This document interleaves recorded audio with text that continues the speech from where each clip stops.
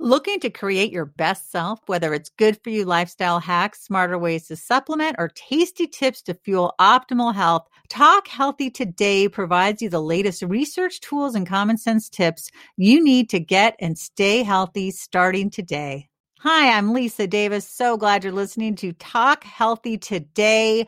I am absolutely in love with doing this podcast. I would be thrilled if you rated, reviewed, and subscribed to the podcast. Now, on to the show. I just read an incredible book. It is called The Joycheever Journey, and it is by Tracy Lalonde, who joins us now. Hello, Tracy. Hello, Lisa. I'm glad to be here with you. So in the prologue, we learn about somebody named Lauren. Tell us about Lauren. Lauren is a classic overachiever. She, from childhood, has been inspired to do really, really well from the expectations of her parents that become her own expectations. And she is having a lot of success in her business and in work life, but the lifestyle of it is killing her, literally. She's traveling 40 weeks a year, 100 nights a year in a hotel. She's having heart palpitations, hair is thinning, and she decides that she's got to live differently. Wow. And Lauren is you. And Lauren is me. I'm not giving away any other secrets. No, actually, I'm going to talk a lot about the contents of the book, but you still have to get it because it's fabulous. So tell us, for you, what was it like? What was the turning point where you're like, okay, enough already. This just isn't working? Yeah, well, that was 2016 when I finally was literally having, so many symptoms of stress. And one part in the book, I do talk about, there's 27 different signs and symptoms of stress. And at my height, I was experiencing 60% of them. My body, our bodies tell us, but we're not very good about paying attention to it.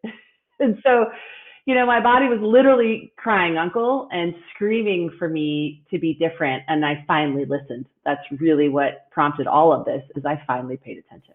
Oh, well, that's huge. Well, let's get into some of those signs of stress coming up. I just think it's so interesting. So you talk about the characteristics of being an overachiever.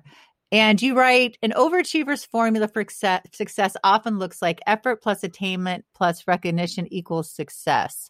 So talk to us a little bit about that formula, because it sounds fine, but then it can really bite you in the rear end. Yeah. Well, we sacrifice ourselves to it, and we convince ourselves that it's the only way to be successful. And the achieving is the only thing that is going to provide us that joy. And that's what I think is the misnomer that people get seduced by. And I call it the one size syndrome. One side gets the job, one side get promoted, one side gets to the right financial level. Once I get the kids to school, once I get the kids out of school, once I retire, then I can have fun. I just say hogwash to that. We need to figure out how to achieve and have fun. Yeah. And what I love is why joy. And you have scientific studies have shown that happy people are healthier, have better mental health, are more likely to attract a love partner, enjoy stronger and more satisfying marriages, are better parents, and more. And again, if you're waiting for that joy to come, like at the end of your life when you're not so busy, like you're saying, that is hogwash. Exactly. I mean, I don't know about you, but I don't want to die wishing I worked more. Like, I don't think that's going to happen. I don't think that's going to come and happen.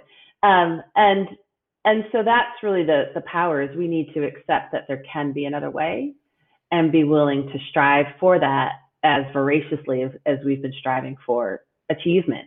And the good news is, those of us who do focus on achieving, we have the skill sets. It's the same skill sets, around being disciplined, around, creating boundaries around work so that you can have joy, setting a goal, but setting a goal for joy as much or as often as we do for work accomplishments. So we've got the skill sets. We just need to aim them in an additional direction.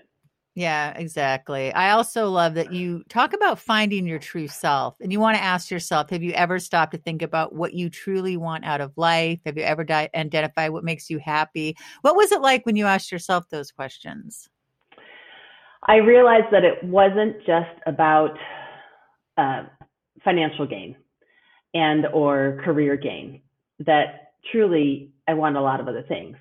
And beyond even what I was doing. I mean, it wasn't like I had an awful life. I mean, I had a great life. I have a great partner. We take amazing vacations every year. I mean, we visited 11 countries in a particular year. So that's a major hobby for us.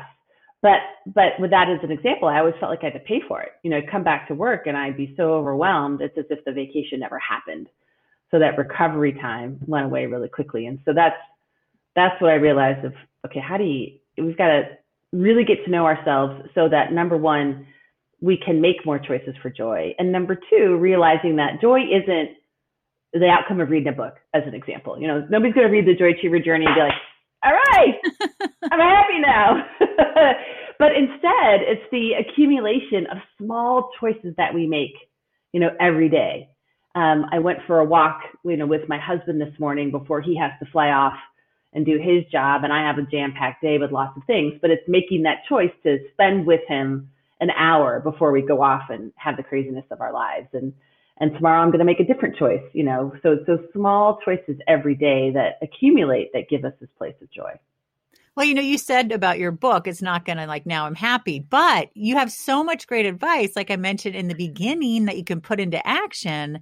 That's what people need, I think. Because if you just read a book and it's like, there's not much takeaway, there's not a thing to do, it can be harder. And that's why I'm so impressed. I also love the title Joy Achiever. So talk to us how you came up with that. Well, I was brainstorming with a story coach as I was trying to think about what is it exactly that I want to talk about. And just by playing around with the concept of achieving and overachiever, and it just happened to come out. Like, I just want people to be joy achievers. I love that. I think that's great. One of those spontaneous things that stuck. Well, it's fun. You also have the Joy Achiever Credo. There's 10 tenets. I'm only going to read 2 because, again, I want people. When I said I took a lot of notes, I wasn't joking. And let me thank my husband because he kept our daughter busy because she's always like, Mom, Mom, Mom, Mom. And he's like, Mom's taking notes. She's like, okay. But Mom's taking notes. Oh, boy. Seek joy as a passionate journey. I love that. And of course, I love this as well. Deliberately nurture joy-inducing relationships in all areas of their lives. I like that. So you're looking to your loved ones as well. So it's not just about you achieving joy, but helping them. That's really nice. It's both. I mean, there's that Harvard study, I think it was started in the 30s, that has determined that relationships are the number one secret to healthy aging. And we need people. Whether it be a love partner or family members or friends. And that's why I think COVID in particular has been so difficult for so many of us, because we're missing our tribe. Yes. And science tells us, and not just the Harvard study, but other studies tell us how important, and let me clarify, good relationships. I call them joy-inducing relationships rather than joy-robbing. Right. Because not all relationships are joy-inducing, and being mindful around how to cultivate those, and also being willing to let go of those that aren't. Yeah, I was going to say, because that can be tough, especially if you're entrenched in an unhealthy pattern. Maybe you don't realize it.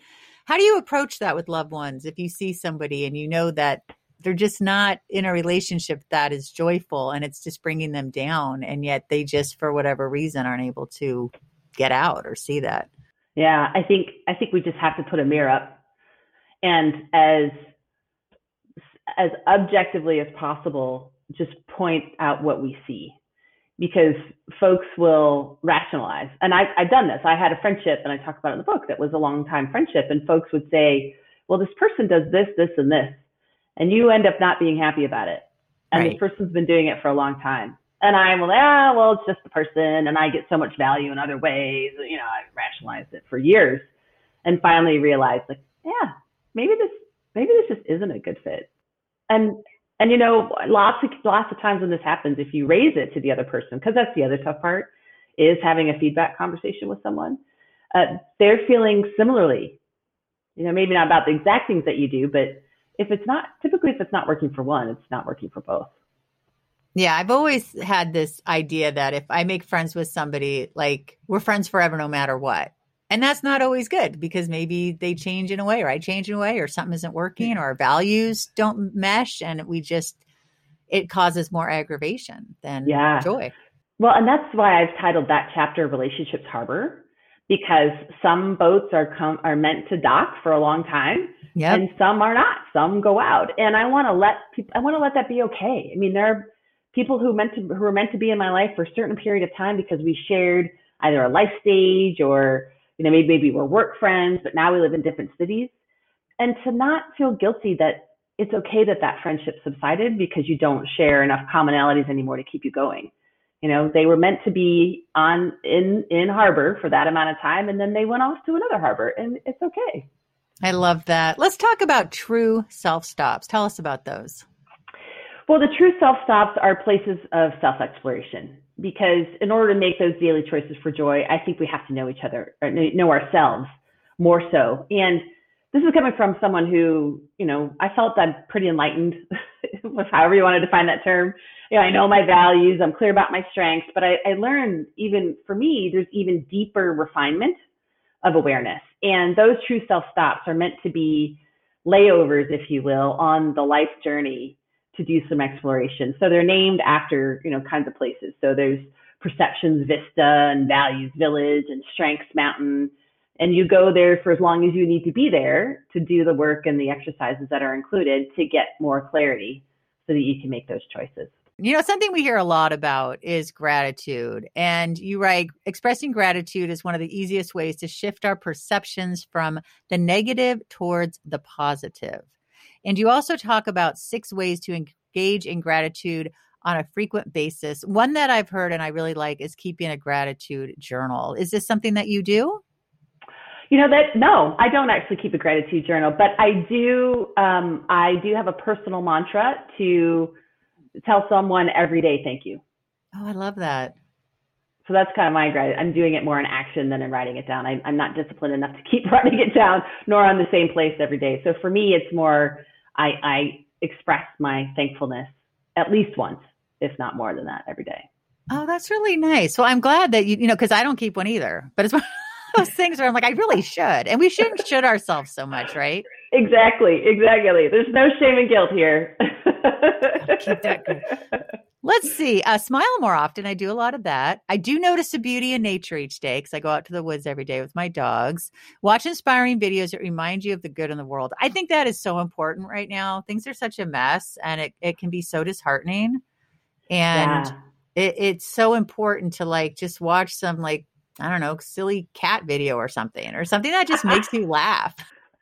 I wholeheartedly agree. That is my place to go for joy too, is our silly animal videos. And I think during COVID in particular with social media, we've gotten more helpful with one another of sharing those kinds of things and putting it out there. I mean, I think it started in Italy when we'd see the videos of people out on their balconies singing together when they were all stuck during COVID. And that was kind of the first launch of a video sharing okay, we don't always have to complain on social media. We can actually share good and happy things. And so that's been a source of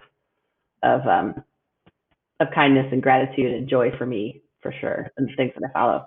And that seems like a good way also in all of these things to hold on to the joy when you have it, right? Because I think a lot of times, and I used to be this way. I mean, I probably still am a little bit, but my joy was kind of contingent on what was going on in day-to-day life. I mean, probably people listening going, duh, isn't that how we all are? But it's I don't want that to be, because we're all going to have crappy days. Yeah. And, it's oh, maybe I didn't get that gig that I wanted, or I didn't get asked back to that show, or whatever, your work is, or my daughter's driving me nuts, or I mean, whatever little or big things are going on. And then I feel where's the joy? And I'm well, I'm just going to cuddle with my pit bull for an hour, and he's going to smash me and hurt my hip. But God, he's such a cuddle bug. Finding the joy in these little things instead of letting everything that happens in your life dictate, your mood, right? Absolutely. Today happens to be a Monday morning, for those of you who are listening, and my week is slammed. It is just, I'm in a period of time right now for the next 3 weeks where I'm just incredibly busy. And this is also giving me an opportunity to reflect at the choices I made to make myself so busy. So number one, it's a learning experience. But two, I'm carving out those moments. I'm literally putting placeholders on my calendar throughout the days to at least get up from my desk. and to go walk around. I have a sign that says move attached to my computer screen, so I remember to get up. So I know that it's going to be really busy. The work is very cool, so that's the benefit of it. But I also need to make sure that I at least go walk around the block. And so today at 3:30, I have an appointment with myself to go walk around the block. Good. I love this value sort exercise. And you wrote, each time we use a skill, whatever it is, we experience a burst of positivity. I love that. So yesterday, my husband took my daughter to cross-country ski for the first time. Now, my daughter has a learning disorder called NVLD, which affects, it's kind of similar to high-functioning autism, but it also affects some of your gross motor and like where you are in space and coordination and stuff. She did so well. And when she came home, she was just beaming. And she kind of gets down on herself because things are harder for her. So when I thought of that, when she came home, I thought, wow, like there it is, that positivity that is so important. Yeah, so I absolutely. really like that. Well, and it's paying attention to those skills or those tasks or those activities that give us that boost, because we want to aim to our most joyous place. And for skills specifically, as an example, there's a lot of things that we're good at, but not necessarily that are joyful. I can do a spreadsheet, but I am not going to enjoy that. I can clean my house myself, but I am not going to enjoy that. Now that she knows she can do it and she loves to do it, she'll keep doing it. So it's always going to be a place for her to find some happiness. Exactly. Oh, I love that. You also write, joy achievers need to strive to use their strengths in some capacity on a daily basis. And you talk about think what talents come naturally, ask others about your strengths. What am I good at, and what am I good at that actually makes me the happiest? And we've got to reflect on that. And then, it's interesting. There's a statistic out there, I think it's from the Gallup folks, that says that 51% of American workers put their strengths into play once a week. Yeah, I got all kinds of issues, unfortunately, with that stat. So like, what about the other 49%? Because the other 49%, it's not like they're doing it more than once a week. They don't even get once a week. Number one, that's the problem. And that 51 of us are only once a week. I mean, that's the best it gets. And that is mind-numbing to me if you think about it in a lot of detail. So how do we do that more frequently? And I suggest that people do a time study. Take a week or 2 weeks, and in 15-minute increments, jot down what you were doing and rate it on invigoration level on a scale of 1 to 5. So was it really, highly invigorating or not? And then after that week or 2 weeks, go back and look for the trends and the patterns of what skills are you using, over those 2 weeks where you had the most invigoration, and start there. And then talk to your boss about how you can have more activities that leverage those strengths, or volunteer for projects on your team that enable you to do those strengths. So I just want to get it up from once a week, because it's just not enough. Everyone who listens to the show knows that sleep is basically my religion. I love this. This elixir of life is sleep. So I've told the story before, but so I live on the East Coast. My brother lives in Hawaii. We're close. I see him maybe every 5 years. I'm still going to bed between 8:30 and 9. And he's like, in his 6-hour, poor guy, it's like early afternoon for him. And I'm like, figure out something to do. I'll see you tomorrow. I love that you have a sleep schedule and that you're willing to stick to it. Because in the last year, that's what I've done too. I mean, it has revolutionized how I feel during the day. Mine is 10 to 6. I sleep from 10 to 6. And it's available to everybody. Sleep gets a bad rap. People like wear this badge of honor of, I can survive on 4 hours of sleep. I don't get that. No. And my husband used to say, we'll sleep when we're dead. And then when you read the studies, insufficient sleep will actually shorten your life. I was about to say, yeah, you'll be dead soon. So yeah, so enjoy it while you can. It does so many good things for us. Yeah, and it really people does. Don't understand or respect it. There's a book that I love called Why We Sleep. Oh, by Matthew Walker. I gotta get him on. Yeah. Yeah. I remember with my family when I was reading it, it's like, oh, hey, listen to this. Oh, hey, listen to that. I mean, it was just it has lots of science in it, but while still being really accessible and really easily read. Oh, that sounds great. Yeah, I love that. Now, we talked a little bit about relationships. You have a whole great chapter on that. I want to go to the me moments. Like everything else, it's got to be a proactive, intentional choice. And so carving it out with the members of your household of when everybody's me moments are going to be. And sometimes it's 5 minutes. Some weeks, maybe that's all you're going to get. But actively looking for places in your schedules to give everybody that me moment time. And the thing that a lot of folks need to realize is that me moments are gifts to other people too. That's true. Because we're going to be more grounded, we're going to be more calm, we're going to be more comfortable human to be around if we take that time. So it's not always easy, and I think a lot of people feel guilty. Well, I've got chores to do, or I've got to take care of my daughter, make sure she gets her homework done. I've got to make dinner. I've got to do this. I've got to do that. I got to call my mother to make sure she's okay. I mean, we just got to let that guilt go. It's not serving us productively. There's so much great stuff in the book. I mean, I don't want to give everything away, but I have to say I was impressed. I mean, usually in a book, you'll have a few lists of things and suggestions, but I'm like, oh my gosh, this just goes on. And it's great. Like, it was engaging and it was interesting and I wanted to do these things. So I really commend you. I mean, this is incredible. And this isn't even like your regular job, right? I mean, you're a big time something or other with spreadsheets. I mean, it will be coming, hopefully, the regular job over time. But I need the other job to pay for this to become the regular thing and do some speaking and whatnot. I should let you know that we are developing a survey right now that's going to be on the website, because I've had some friends read the book and then they've said, I'm just overwhelmed, because the blessing and the curse of it is there's a lot. It's helpful that there's a lot, but also it's like, where do I start? What do I do? And so we are developing a survey that's going to be available on the website probably in the next 3 or 4 weeks that will let folks, answer 40 questions, and then we'll give them a guide of, okay, based on how you responded, here are the chapters that we recommend you start with. I'll take that. Although I like the whole thing. I didn't find it overwhelming. I found, again, I read a lot. I mean, for 12 years now, I've been doing radio and then podcasts, and I probably get 4 to 6 books a week, and I read a lot. And I don't know. I just like the way it was laid out. I just think you did a phenomenal job. I really appreciate that. Well, I want to take that quiz. Give us all the information of how we find you and your wonderful book. I just love it. The Joy Cheever Journey. Joy Cheever Journey. So you can buy it on all the major retailers, but Amazon in particular, obviously.